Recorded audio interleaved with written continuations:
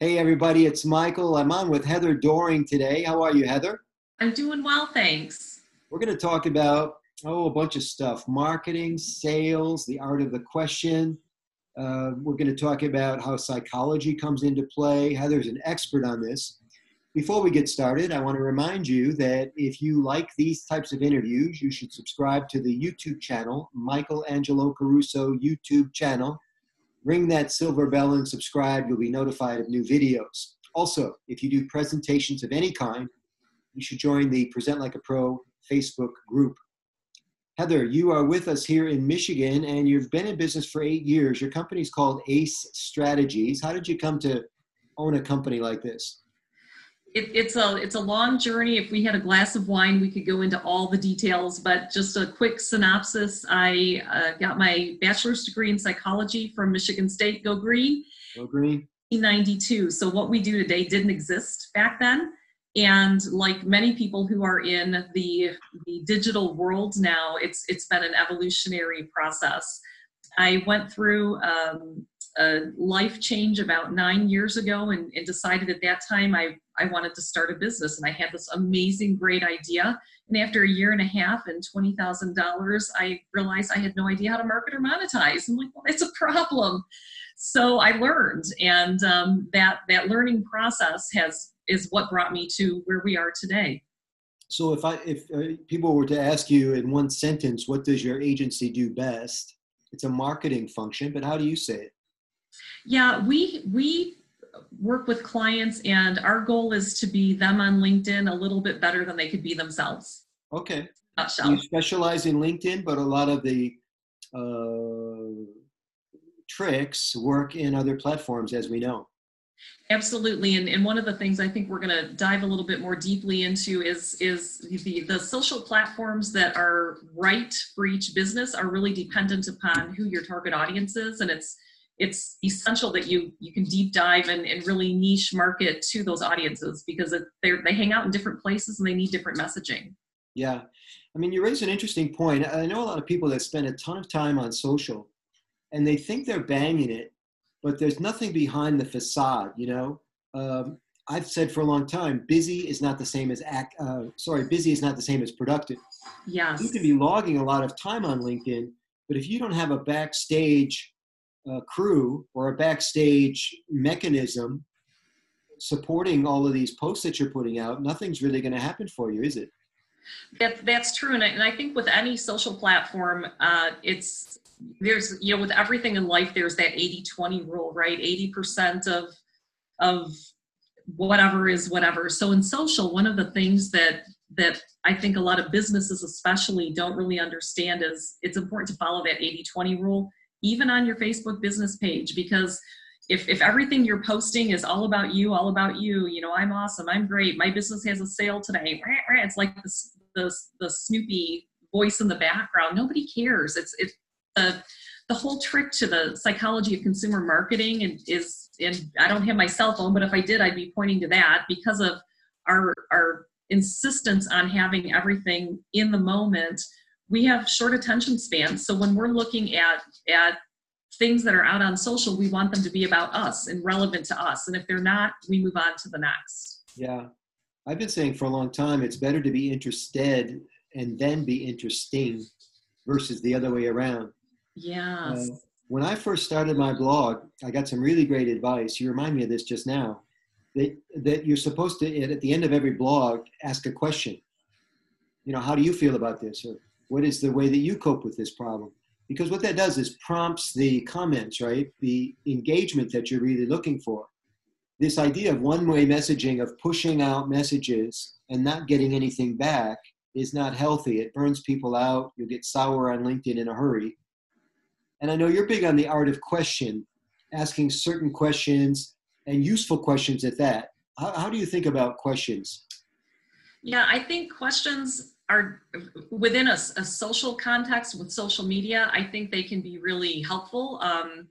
I also think sometimes people will throw a question at the end of a post with the very obvious intent of trying to drive engagement. So I think questions need to be thoughtful. And I think too, outside of social, thinking about your sales process and just approach, whether it's your marketing style or your prospecting or a sales call, whatever it is. It's really important to have a solid set of questions that are helping you better understand who's across from you, better understand their needs, their challenges, because when you can present yourself as the solution as opposed to somebody who's either throwing information or that slimy salesperson none of us want to be, I think you make a different level of connection. And my personal theory about how digital has impacted us from a psychological standpoint, I think that there's this subconscious in the back of our mind that when we're looking at somebody on social, whether it's a video or an image or something that they've posted, we start to make judgments and we start to decide if it's somebody with whom we feel connected.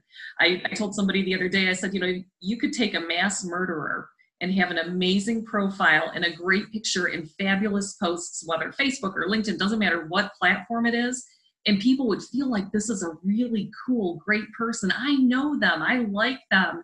And then 2 weeks later, it comes out in the news that they're a serial killer, and immediately we jumped at, well, I knew something was funny about that. But it's all about the perception of how, maybe not the perception, how you're perceived by others. Yeah, and it's got to be real. It can't be like you say, this facade. Although a lot of people get away with the facade. Eventually, I think it comes back to bite them a little bit, right? Because if you're presented in one way, but when you start to have a conversation with somebody and you're like, oh, this is not the same person, there's that inauthenticity that I think. Yeah. And that's why we want people listening to pay attention, because we're going to teach them how to elevate their game, level up, so that they're not just a facade. They are looked upon as a resource, a thought leader, somebody that is desirable to do business with, maybe the industry expert that they should call. I'm speaking with Heather Doring, everybody. Her website is kickacestrategies.com. A little play on words there, eh, Heather? Kick Ace Strategies. I like it. You mentioned a set of questions almost as if it's preordained. Do you have favorite questions that you recommend to clients that they have in their holster to always be at the ready? Yeah, I think some of that is personalized and customized to the business. I have, for myself, developed over the years a set of questions that I use if I'm doing just an introductory get to know you call with somebody. You connect with somebody at a networking event or somebody on LinkedIn and you want to just learn a little bit more about them, have them learn a little bit more about you. I have certain questions that I always ask that help me better be able to explain who they are, make those right connections. And then if it's a prospecting call, I've developed a different set of questions. And I think the idea behind the questions is, number one, the goal is to gather information so that you can be a better resource. And so questions should be open-ended. They should allow conversation to flow. As you mentioned before we started, Michael, the question shouldn't be 5 minutes and then the answer is 2 seconds, right? It's all about the conversation being able to start. And so I have starter questions, and I think we all should do that for those different aspects in life. But then a big piece of this is really listening to the responses. And then those responses are going to help you ask more thoughtful questions. And by doing that, not only do you get to know the person, but if you're in a sales situation, and this is my Sandler sales training coming in, shout out to Sandler, you begin to help lead that person through a process where they realize this is my real issue and this person across from me can help me solve it. Yeah, I like it. Let's play a little ping pong. I'll share one of my pet questions. You can share one of yours. We'll give people an idea, maybe inspire them about how they can put more nutrition into their sales calls and helping people understand, or helping our people understand who their best prospects are. I've got a favorite I've been using for a while now, and I ask it in many different ways. But the question essentially is, do you have a problem? Now, that's not an open question. That's a closed question. But here's why I want to know if you have a problem, because I'm a keynote speaker and I sell books and I sell speaker coaching. But I talk to a lot of speakers that have huge egos, and I can't get them to tell me they have a problem. Oh, I'm doing great, made all the money I could make last year. My audiences are as big as I want them to be. And we talk for 5 or 10 minutes. Sometimes they've called me for the coaching session. And then I finally say, okay, so what can I help you with? And they go, I don't know. I said, well, it sounds like you don't have any problems. Well, I don't really. And I say, well, okay, thanks for calling. And you can almost hear their chin drop. No problem, to me, means no sale. If you don't have a problem, I can't help you. So I like that question. Yeah, that's a good question, and it's a powerful question. And I think part of it too is figuring out what works best for you. Yeah. Right. When you're onboarding a client, do you have a question like that you make sure you ask to make sure that you're a good fit? Before we even hit the onboarding, we go through a two-part interview. They are interviewing us and we're interviewing them. And if it doesn't feel like a good fit one way or the other, then we don't ever get to that onboarding, because there's nothing worse than being a client with somebody who you just feel like, oh, this was the biggest mistake of my life, or vice versa, as a company, having that client that either you really can't help or it just isn't a good fit. 100%. I had to fire clients, and that's no fun. 100%. These are the types of questions that allow us to pre-qual. So that Sure. I think of it this way: if it's an hour meeting, I ask you these kinds of questions in the first 5 minutes. So I need to know, so I can learn if I need to stay another 55 minutes. Because if your answer is no to too many of those questions, I'm saying, we don't have much in common. Like you say, we're not a fit. Right. And one of the things that I've implemented over the last year, and this is a hard and fast rule, it's my rule, but I don't ever take a in-person or an appointment type meeting with someone that I haven't had a pre-qualification call with, because I used to be that person that ran to every time someone wanted to meet for coffee or let's meet for lunch, I was all over the place. And boy, I ate a lot of food and drank a lot of coffee, but it didn't really help. It was oftentimes about wanting access to, I won't go into all that, but for me, that screening process and having those questions has been really, really important in not only helping me focus in on those right clients and who I can most help, but also in growing my business. It's an excellent point. We live in a very sensitive society. Everybody's hypersensitive about stuff. Screening sounds mean. Like, who am I to screen people before I give them an hour and a half of my time? And I've never had a problem with screening people. I don't want to waste my time, and I don't want to waste your time. I mean, think about that innocuous invitation we get to go to lunch, and even all of us get it. Yeah. Hey, you've heard this a million times. I'll take you to lunch. I just want to pick your brain, right? And I'm thinking to myself, what do I get out of this? Oh yeah, the lunch. But I have to drive 45 minutes across town. I have to sit at least an hour and a half to be decent. And then I have to ride 45 minutes back. If I do this every day, I'm wasting three and a half hours a day. Right. And yet those key questions that you just so wisely indicated to us would save all that time. Now you're only meeting with people who are viable conversationalists, viable partners, viable prospects. And a lot of those conversations for me are, I was put on this earth to connect people to people. Yeah. And I have a huge, vast network of fantastic individuals across the globe. And so part of that interview process to me, even if it's not a business prospect, it's who is it that I know in my world that might be a good connection for this individual or that individual, or you might be a really good connection for somebody I know. And it's again, those listening skills and really understanding how best to I firmly believe that it's really difficult to be in business by yourself anymore. It takes that whole community of interconnectedness to grow and excel. Yeah. Let's talk about open questions. You had referred to those a bit ago. Open questions are the ones that allow the conversation to flow, I think was the language that you used. So if you're listening, everybody, 2 types of questions, binary and non-binary. And Heather's going to talk now about non-binary, the ones that allow the other person to talk and pontificate and explain their situation so that you can understand exactly what's happening with your target market. Heather, how do you do this? Yeah, so we learned all those question words when we were in first grade. So a who question, who does blah, blah, blah. That's a question that someone can respond to. But a what question, or I'm sorry, um, a yes and no question. So do you want to continue the conversation? Somebody can say yes, or they can say no. Yeah. If they say yes, then you've got to come up with whatever you're going to say next. If they say no, it's over. But if you ask a question, how would continuing the conversation benefit you? Yeah. They're going to be talking, they're going to be giving a response and an answer. And, one of the things that I know I'm guilty of, and I would guess I'm not the only one, is I love to talk. I love to explain things. And so I can find myself when I'm talking with somebody else, talking 80% of the time, when in reality, I should be the questioner talking about 20% of the time. Yeah. By the way, the 80-20 rule was named after an Italian. Really?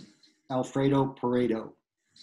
Or is that serious? Vilfredo Pareto. The point is, he was a paisan. So, what a great name, too.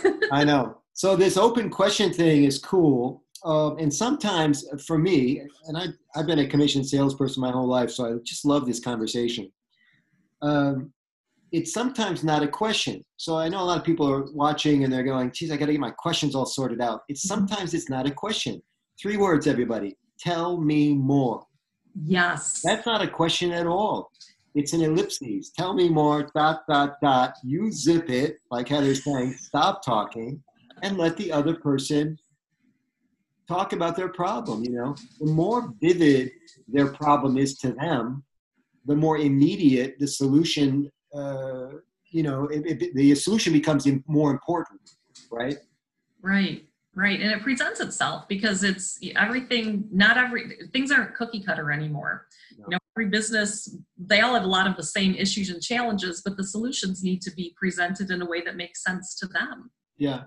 I want to tap into your psychology degree because you had mentioned something very interesting, and we don't talk about this enough, that how fewer people are working at major corporations. A lot of us are working alone now. I heard a good word for that, solopreneurs. Yes. You're just working alone, and you've got partners and friendships and Zoom calls and stuff like this. But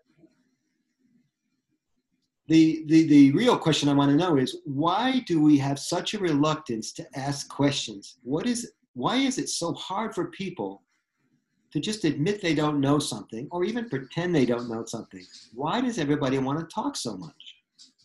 That's a great question. I think a lot of it is we want to prove that we're that subject matter expert, that we're smart, that we know what we're talking about, that there's the fear of rejection. I mean, there are so many pieces wrapped up into that, but I think at the end of the day, it makes us feel good about ourselves when we can come out on top. I was talking with a friend of mine the other day. Her son's a freshman in college, and he's always been the smartest kid in the room, and he's not this year. And that's been a really big struggle for him. Yeah.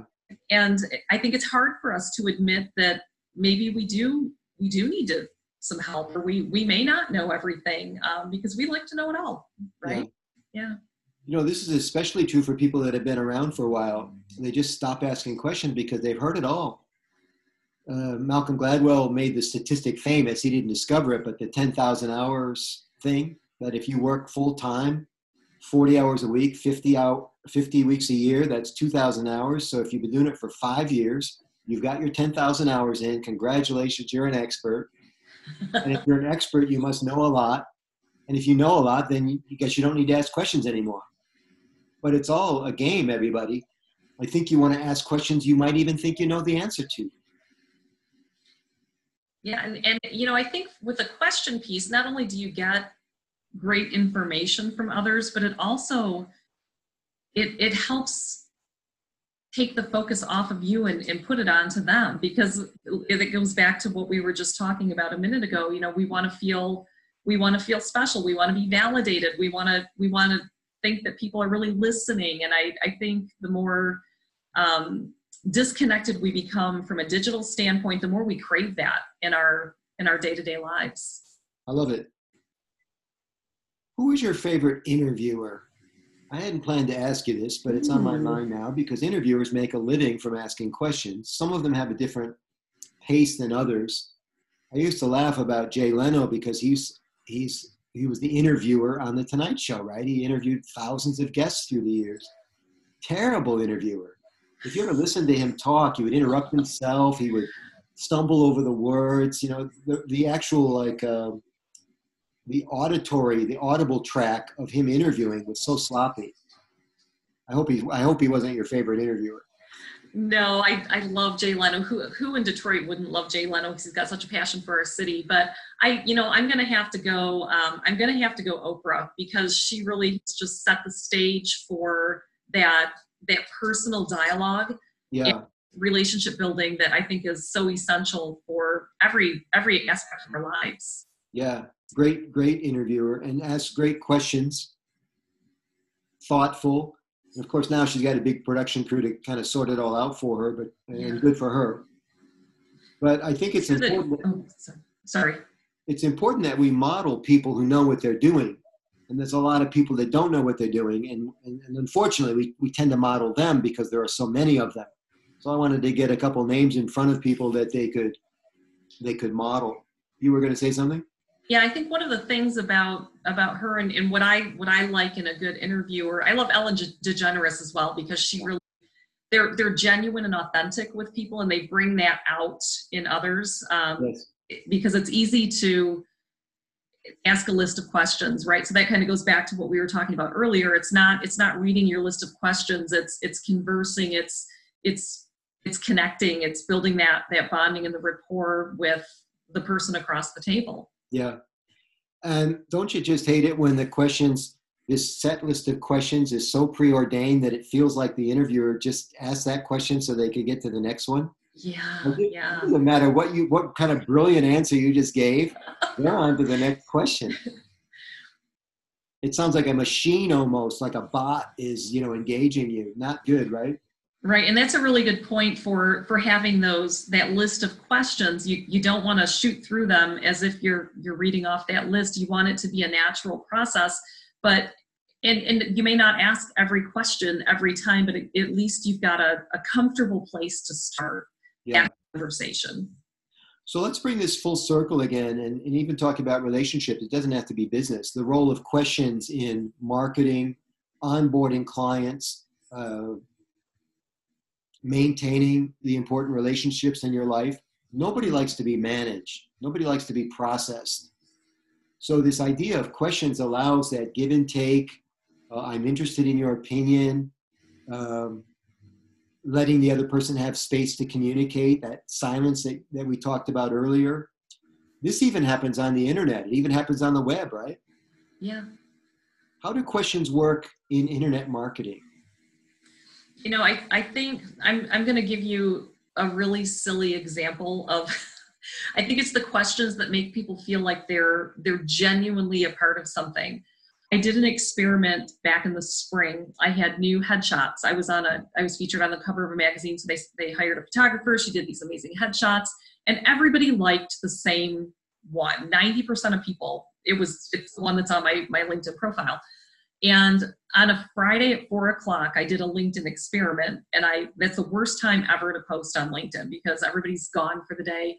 I put together a little collage of 5 of the pictures. I numbered them 1 through 5, and I said, just had my new headshots come in. Which one's your favorite? That post over a 10-day period reached over 5,000 people. I had over 400 people vote on a picture, and most of them don't even know me, right? That was a lesson to me, and it doesn't matter. It wasn't an amazing insight or a great thought or anything else. It was about people feeling like they were engaged and had a voice in something. Yeah. So I think those are the types of questions that start to generate some traction. And if I may, the type of question, low barrier to entry. Anybody can have an opinion about this. It wasn't like you had to have a background of information to decide which photo you liked. And who cares? I mean, it had nothing to. There was no different outcome came from people participating in that, except they felt like they had a voice. Yeah, I love it. Yeah. And I think we see a lot of that on internet marketing because of the layout of pages and stuff. You know, it's all about where's the person going to go to get the click. There's even software for this, I think, where it maps the eyes and where the eyes go on the page. Wow. Yeah, it's pretty fancy. And so this idea, this idea of being inquisitive and being able to solicit questions is really, really key in all of your relationships, business and personal. Heather, you're fabulous. Thank you so much for your expertise today. I want to promote you and send people to your website again, kickacestrategies.com.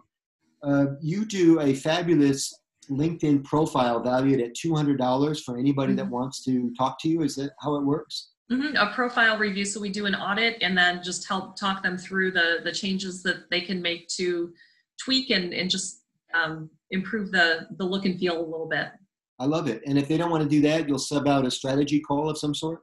Absolutely. Yeah. And a lot of times too, it's just understanding how do you find that ideal audience? Who are they? And what does that strategy look like? Excellent. Yeah. You're also involved with a local group here in town. And when I say in town, we're talking about Southeastern Michigan, everybody. Tell everybody about this event that you have every April. Yeah. So in my not regular business, I have a women's entrepreneurs group that I run here locally in the Metro Detroit area. But part of that is every April, the Federal Reserve Bank puts on an initiative nationwide called Money Smart Week. And in Michigan, we have usually between 500, 600 events throughout the state. And one of our headliner events is the Fempreneur Summit. And that happens every April. And it's an opportunity for women entrepreneurs to come together to learn, to educate, and to impact their businesses. I love it. I'm sure you do a great turn for them, and you have so much to offer. So it's kickacestrategies.com, everybody. Heather Doring, thanks for being with me today. Thank you. And don't forget, everybody, if you like these kinds of interviews, subscribe to this channel now so that you're notified of all the new ones coming up. You're welcome to look back through the playlist and check out the older interviews. And if you do speaking of any kind, I'll see you on the Present Like a Pro Facebook group. See you, Heather. Thanks, Michael. Bye-bye.